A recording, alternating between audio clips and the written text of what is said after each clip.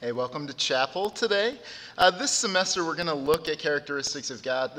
I was teaching our learning and transitions class on Monday, and I was just thinking about how important it is that we have a personal God, a personal and knowable God. And so this semester, we invite you to step into that journey with us as we look at a knowable and personal God.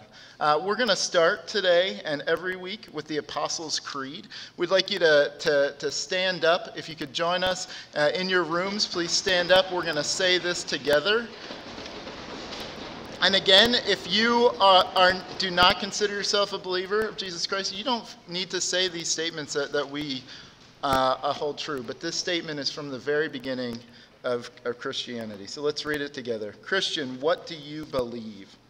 I believe in God, the Father Almighty, maker of heaven and earth, and in Jesus Christ, his only Son, our Lord, who was conceived by the Holy Ghost, born of the Virgin Mary, suffered under Pontius Pilate, was crucified, dead, and buried.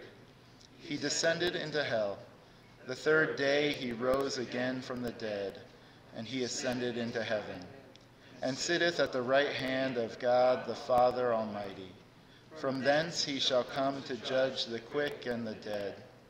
I believe in the Holy Ghost, the holy Catholic Church, the communion of saints, the forgiveness of sins, the resurrection of the body, and the life everlasting. Amen.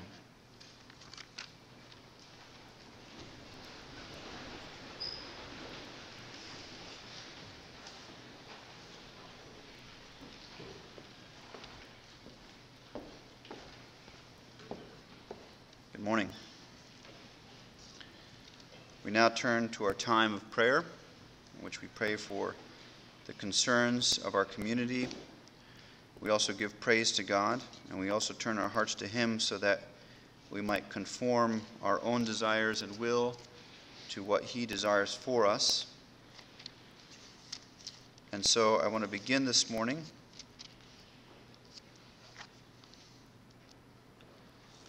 by reading to you from Psalm 101.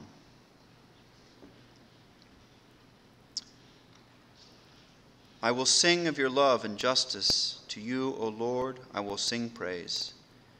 I will be careful to lead a blameless life.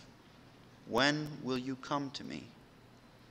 I will walk in my house with blameless heart. I will set before my eyes no vile thing.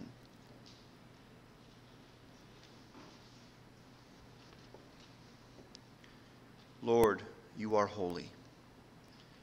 And we were reminded of that last week about your holiness, how you are set apart, how you are worthy of our awe and our worship. And so, Heavenly Father, this morning we lift our eyes and our hearts to you, and we ask you to teach us of your holiness.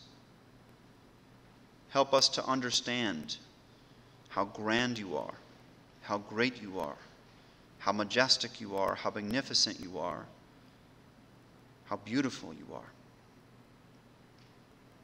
Help us to see the glory of your Son, Jesus Christ, who is our Lord and our Savior, our brother and our friend. Help us to understand the goodness that you have in store for us. Help us to hope in the promises that you have made to us. And help us to rejoice that we serve a good God, a God who is so holy and perfect, and yet wants to know us, and loves us, and desires for us to be with him forever. Heavenly Father, your holiness reminds us of the difficulty and the suffering of the world. And so we ask, Lord, today, when will you come to us? When will you come with your hand to assist us in our difficulty? When will you come and cleanse the land of the sickness that haunts us all? When will you come, Lord, into our hearts and turn our eyes towards you, so that we can hope in the things that will be renewed, in the things that will be restored.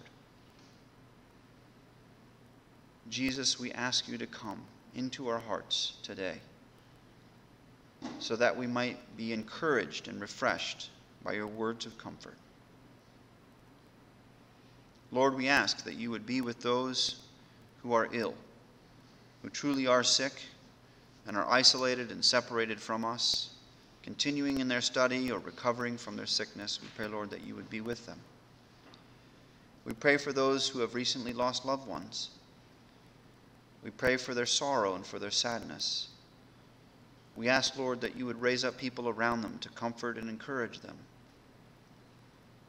Lord, we pray for those who are unsure about whether or not they can complete the work that college poses for them. We pray, Lord, that you would give them strength, that you would give them courage, and that you would give them friendship. Lord, we pray for those who are confused or unsure of mind, who are anxious or troubled by different thoughts. We pray, Lord, that you would give them your spirit of peace, that you would be with them each day, beside them, near to them, helping them and encouraging them. Lord, we pray for the coming situation in our country in which we must elect a new president. We pray, Lord, that you would be with us all, that we would have a peace of mind, and that in our sight of you we would not worry greatly about the outcome, because we know, Lord, that you are sovereign over all things. But also, Lord, that we would not neglect our responsibility and the obligation that's placed upon us. Lord, help us to work together for you and for this country that you've given to us, that we would work with each other to build a peaceful and just place for people to live. Help us to be diligent and thoughtful in our work, and help us to always do what is right in your eyes rather than in our own. Lord, thank you for your goodness and your kindness. And now, Lord, we pray together that prayer which your Son taught us to say, saying, Our Father, who art in heaven, hallowed be thy name. Thy kingdom come, thy will be done, on earth as it is in heaven. Give us today our daily bread, and forgive us our debts, as we also forgive our debtors. And lead us into temptation, but deliver us from evil. For thine is the kingdom, and the power, and the glory forever. Amen.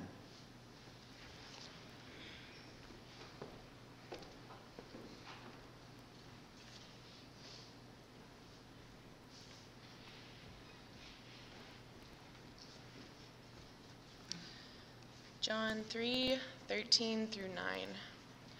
No one has ascended into heaven except he who descended from heaven, the Son of Man.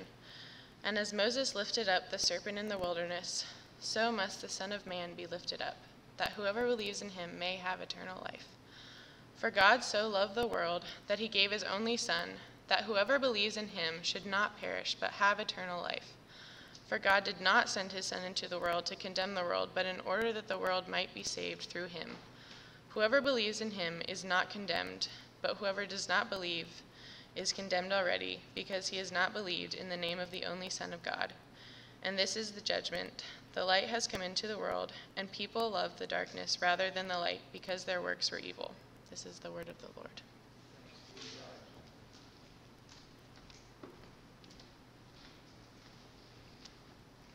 Good morning. So the beginning and the end of Psalm 102 both describe and lament a season of real suffering. It's a long psalm. We'll read the centerpiece of the psalm. It extols who God is and how it is he saves. And we'll see the greatness of the name of the Lord. As we read, I would invite you to stand with me as we read the psalm together. Let's read from Psalm 102 together. But you, O Lord, are enthroned forever. You are remembered throughout all generations. You will arise and have pity on Zion. It is the time to favor her. The appointed time has come. For your servants hold her stones dear and have pity on her dust. Nations will fear the name of the Lord, and all the kings of the earth will fear your glory. For the Lord builds up Zion. He appears in his glory. He regards the prayer of the destitute and does not despise their prayer. Let this be recorded for a generation to come, so that a people yet to be created may praise the Lord. That he looked down from his holy height. From heaven the Lord looked at the earth, to hear the groans of the prisoners, to set free those who were doomed to die, that they may declare in Zion the name of the Lord, and in Jerusalem his praise, when peoples gather together and kingdoms to worship the Lord. Amen. You may be seated.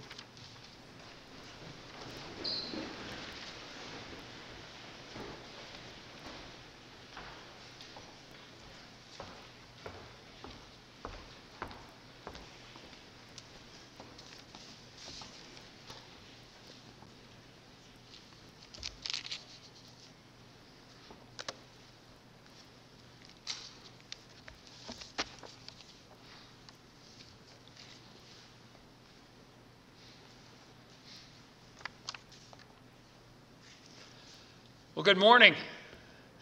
It's good to be with you this morning, whether you're right here with me or at some distance, it's good to be together on Wednesday, getting over the hump this week, another week that we're going to get through together, and what a privilege it is for us to gather as a community and to meditate just for a few minutes on the Lord. And we're going to do that.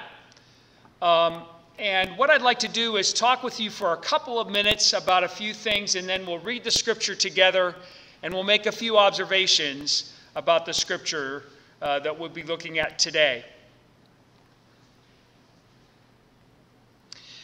Dr. Ward and I teach a class in interpersonal communication, and one of our favorite days in that class is what we call Gender Communication Workshop. And on Gender Communication Workshop today, the women in the class are allowed to give us questions to ask the men about how they communicate, and in some cases, how they don't communicate. Questions like, what does it mean when I send a long text and I get a one-word text in response? And there are questions like, why is it so hard for men to show their emotions? Okay? But we also get questions from the men asking questions of the women. And one of my favorite questions that comes up periodically is young men asking young women, how can you tell when a woman is flirting with you or when it's something more? How can you tell when someone's just flirting or whether there might be real interest? And the responses are fascinating, and you get different things from different people, but here are a couple of the constants. Here's how the conversation goes. So it starts out with a few of the more talkative people in class among the women talking with some confidence about knowing when they're flirting. And then there are some questions that are asked between the women. And a lot of people start to agree that they're not always really sure when they're flirting, but they're sure when they're watching other women about whether they're flirting or not. They can tell when another woman is flirting with a guy for sure. Now, one of the great things about this question is flirting is a relatively trivial thing. It doesn't matter that much. But we all know that flirting can move into creeping on social media, right? And it might actually lead to a meeting that might have some significance. And then there might get to the point where there are different kinds of knowing, right? So you know someone, but do you really know them, right? And you can't really know someone by looking on social media. And you can't necessarily know someone just by hanging out for a little while. I'm still getting to know Mrs. Trump. So really knowing someone. And when we talk about knowing God, that's the kind of knowing we want to get to. So no matter whether you know God and have known God, or whether you're not sure you do, or whether you know you don't know God, the kind of knowing God that we want to think about together is that depth of knowledge. And how do we get there? And it's personal knowledge, not knowing about God. So in a number of classes that we take at Geneva, we can learn a lot of things about God, and that's a good kind of knowledge to have, but that's not the kind of knowledge we're concerned about in chapel this year. We want personal knowledge. And so I want to ask you a personal question, and it goes something like this. Can you ask God to make himself known to you? Is that something you can do? Can a human being ask God to make himself known? And then let me ask you a more personal question. Have you ever asked God to make himself known to you personally? That you might know his presence with you personally. And I'm here to confess to you today that I have asked God to do that. And I have asked God on a number of occasions. And there are times when I have needed God to make himself known to me and for his presence to be known to me. And he has answered that prayer. Not with visions, not with voices like you'd hear in a movie, but with a deep sense of his presence. And if you don't hear anything else today, I want you to know that wherever you are in the world, under whatever circumstances you're in, God is the living being, and he is personal, and we're going to see how he reveals himself that way. And if you have a sense that you need God, ask him. Speak with him. And he will reveal himself to you. That's the kind of God he is. Now, what we're going to do is we're going to look at a case when a human being by the name of Moses needed God to reveal himself in a new way.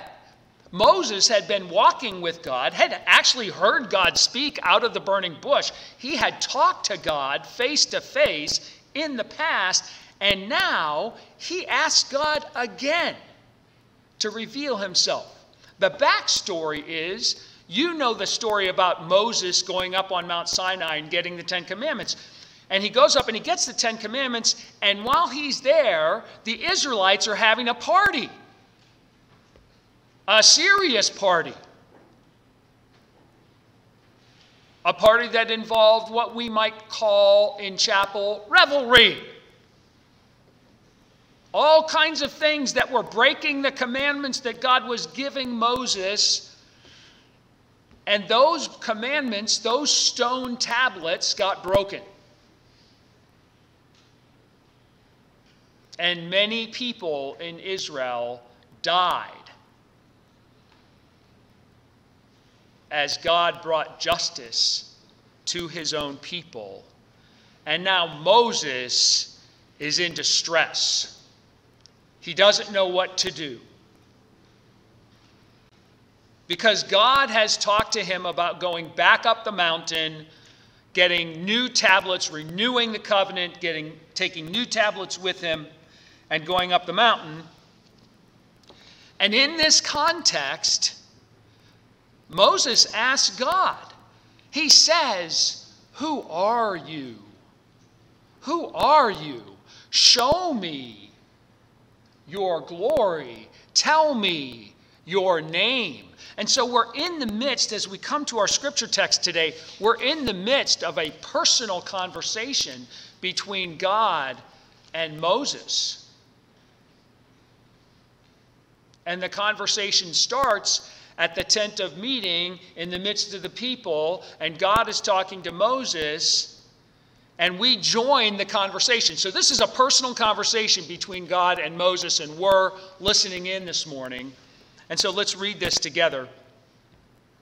The Lord said to Moses, "Cut for yourself 2 tablets of stone like the first, and I will write on the tablets the words that were on the first tablets, which you broke. Be ready by the morning and come up in the morning to Mount Sinai and present yourself there to me on top of the mountain." This is an early morning appointment, by the way. This is get up at the crack of dawn, maybe even before the sun comes up, climb the mountain. Okay? "No one shall come up with you, and let no one be seen throughout all the mountain. Let no flocks or herds graze opposite that mountain." So Moses cut 2 tablets of stone like the first, and he rose early in the morning and went up on Mount Sinai as the Lord had commanded him, and took in his hand 2 tablets of stone. The Lord descended in the cloud and stood with him there, and proclaimed the name of the Lord. The Lord passed before him and proclaimed, the Lord, a God merciful and gracious, slow to anger and abounding in steadfast love and faithfulness, keeping steadfast love for thousands, forgiving iniquity and transgression and sin, but who will by no means clear the guilty, visiting the iniquity of the fathers on the children and the children's children to the 3rd and the 4th generation. And Moses quickly bowed his head toward the earth and worshipped. And he said, "If now I have found favor in your sight, O Lord, please let the Lord go in the midst of us, for it is a stiff-necked people, and pardon our iniquity and our sin, and take us for your inheritance." This ends the reading and the hearing of God's most holy, inerrant, and infallible word.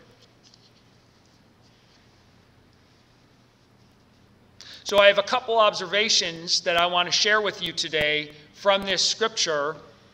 And the first is that the name of God is given to us by God. If someone were to ask you, "What are you like?" you could respond, and by the time you get to Geneva College, you have a lot of accomplishments that you have done in your life. You could talk about your accomplishments. You could talk about where you're from. You could talk about what you like or what you don't like. There are a lot of ways you could introduce yourself. And if you know, if you've read much about the Bible, you know that theologians have a heyday with this. What is God like? And they have lists of the attributes of God, long lists, and they're accurate lists. They come right out of the scripture. All kinds of things that could be said. And so when God introduces himself personally to us,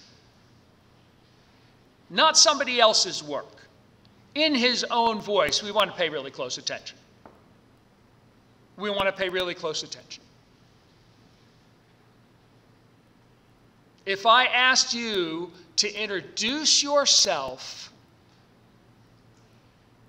in such a way that someone you were introducing yourself to would get insight into your soul, into your character, into who you really are. If you think about that for a minute, you'll start to understand what God is telling us when he tells us his name. And I don't ever want you to forget this. The Lord, talking to Moses, who was called his friend, leads with love. The Lord tells us his name, and he leads with love.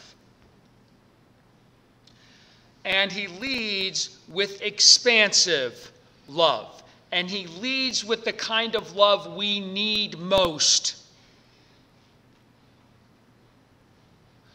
He says, the Lord, the Lord. Now this is emphasis in many different ways in Hebrews, and one of the kinds of emphasis it means is, I am your close companion. I am known to you personally. It's very personal kind of address. And then he says, merciful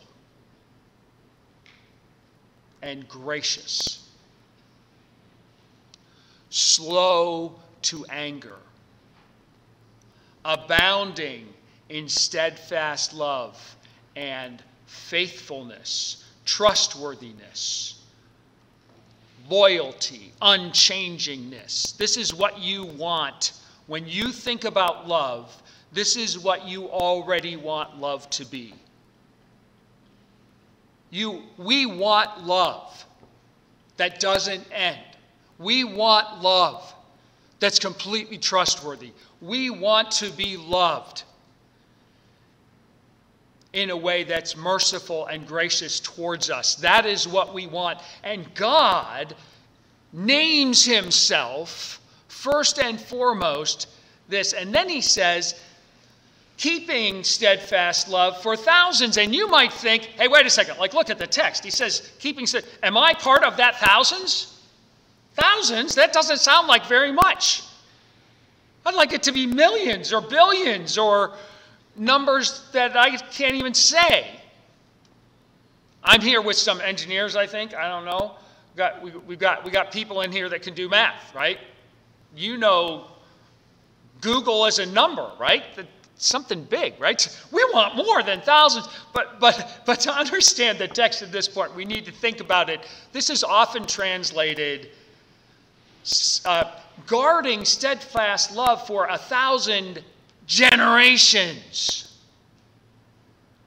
That's a lot of people. 1,000 generations is a lot of people. So the Lord leads with love. And how do you know this is the name in a deep way? Well, when you listen to other passages in Scripture, when you hear things, when we look at the Psalms, when you listen to John 1 describing the Lord Jesus Christ, when you hear the whole of the Scripture, you hear this over and over again. These are refrains: slow to anger, abounding in steadfast love and faithfulness. Grace and mercy, mercy and grace. God is merciful. Grace upon grace. God's mercies are new every morning. This is who God is, and this is how he introduces us to ourselves. And then the second observation in the name is forgiveness. Have you ever heard someone say, well, I don't like the God of the Old Testament because the God of the Old Testament is vindictive and violent? Really? This is Exodus. God is introducing us to his name. Starts with love. In his name is forgiveness. At the center of who he is.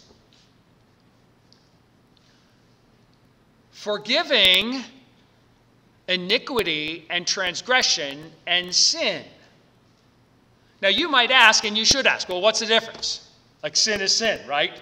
Iniquity and transgression and sin. But what we're hearing is this is a full spectrum forgiveness. God is not forgiving Just some people. You got to be in the right category. Or just some sins. You got to be in the right category. You got to be in the right place to get forgiven by God. No. His orientation to all of humanity is forgiveness.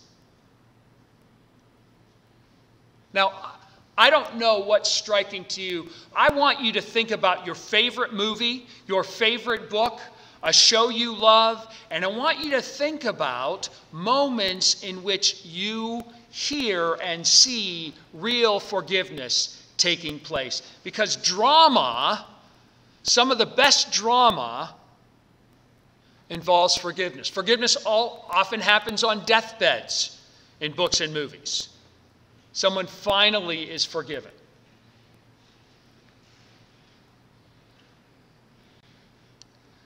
I've mentioned this once earlier this fall, but when Mrs. Troup and I saw Hamilton on the free Disney Plus thing, you know, we got Disney Plus, saw Hamilton, I had to see it a second time. And the moment in that show where forgiveness comes in is arresting. It's an arresting tribute to the nature of forgiveness that we all need and that we long for, and it's at the center of God's name. He says, keeping steadfast love for thousands. And what does that mean? Forgiving iniquity, our transgression, our sin. And then the third observation. The third observation. Who will by no means clear the guilty?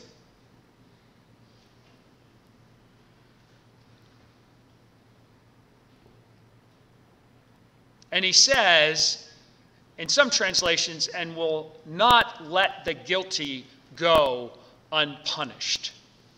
Now, you're college students, and you're good ones if you're here. I love our students here because you ask good questions. You need to ask this question. What does this mean after forgiveness? What in the world? How does this get into God's name after he's just talked about forgiveness? Forgiving iniquity and transgression and sin.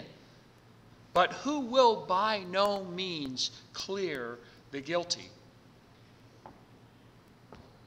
Let me talk to you for a minute about idols. This is the point at which we're tempted to idolatry. This is the verse we don't like. If I make up my own God, this verse doesn't make it. I've got a few options. Idolatry is not very creative. Okay? I got a few options. I got the I'm okay, you're okay option. Okay? Everybody's really intrinsically good. People make mistakes. Nobody really needs to be punished, and nobody's going to be punished. People who think people are going to be punished are just mean-spirited. They don't know how good we all are. Okay, so that's the first option. It's incredibly common. People have been believing that from the beginning of time. It's not new. There's a version in every era of history. Okay, that's one option. Second option is a lot of people aren't okay, but I am. Okay, on balance, I can find a lot of people that are worse than me, so I shouldn't be punished. Let the poor slobs that are really bad, like Hitler, let them be punished. But I'm okay. So I create an idol, and I could say, well, I can work this out. There's some fancy names for this: Pelagianism, semi-Pelagianism. I might need some help, but then I do okay, and I get judged, and I come out all right. Okay. Third option is I create an idol that punishes my enemies. I am justice. And I will decide on my terms, because I am brilliant and I am good, about all them that need to be punished. And so I create an idol that actually understands justice better than most of the world and ends up putting people to death on my terms. That is not the God who reveals himself to us, who talked to Moses, and whose account we get to hear, and who says this over and over again to us in the Bible and in person, who we know his character, and this is who he is and what he's like. And that's why we had to read John 3:16, 17, 18, 19. Because we can miss it, but it's in the Gospel of John describing our Lord Jesus Christ. For God so loved the world that he gave his only begotten Son, that whoever believes in him would not perish, but would have everlasting life. God did not send his Son in the world to condemn the world. Good so far. But if you look at the text, God did not send his Son into the world to condemn the world, but in order that the world might be saved through him. Whoever believes in him is not condemned, but whoever does not believe is condemned already, because he has not believed in the name of the only Son of God. God is, in his name, forgiveness. God provides a way for forgiveness. He reveals the fact that we cannot earn God's forgiveness. It can never be earned. When we pray the Lord's Prayer, forgive us our debts, we can't forgive ourselves. And so when we turn to the Lord and look to him and believe in his desire to save us and his power to save us and his commitment that he's already made to save us through the Lord Jesus Christ, we will experience only God's love. But we, human beings, start with our back turned to God in rebellion against him, and so are rightly condemned, like those thousands that were put to death after the first tablets were broken. Can you hear this? Moses is trying to make sense out of what just happened after the first set of tablets were broken. And he's coming and saying, Lord, this is who you are. Save these people. And the Lord says, I will save them. This is who I am. Here is my name. Here is my glory. But we do not live in a world without God's justice. And it will be satisfied. And the Lord Jesus Christ has satisfied God's righteous justice.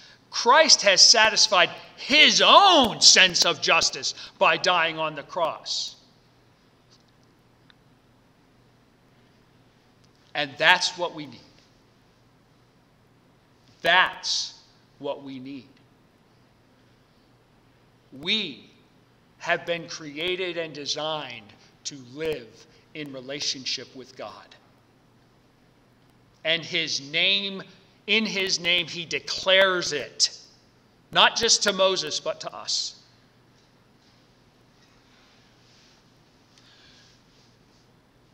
So we have to receive the whole name of God.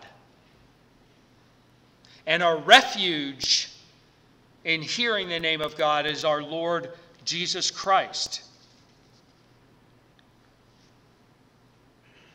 I want to conclude just with this. I want to invite you today to ask God to reveal himself to you in the way that you sense you need it most. And when you ask, I want to encourage you to be ready to hear what God has to say to you on his terms. He is living. He is the creator of all of us. He has fashioned our souls. and knows us, and he will not be trifled with.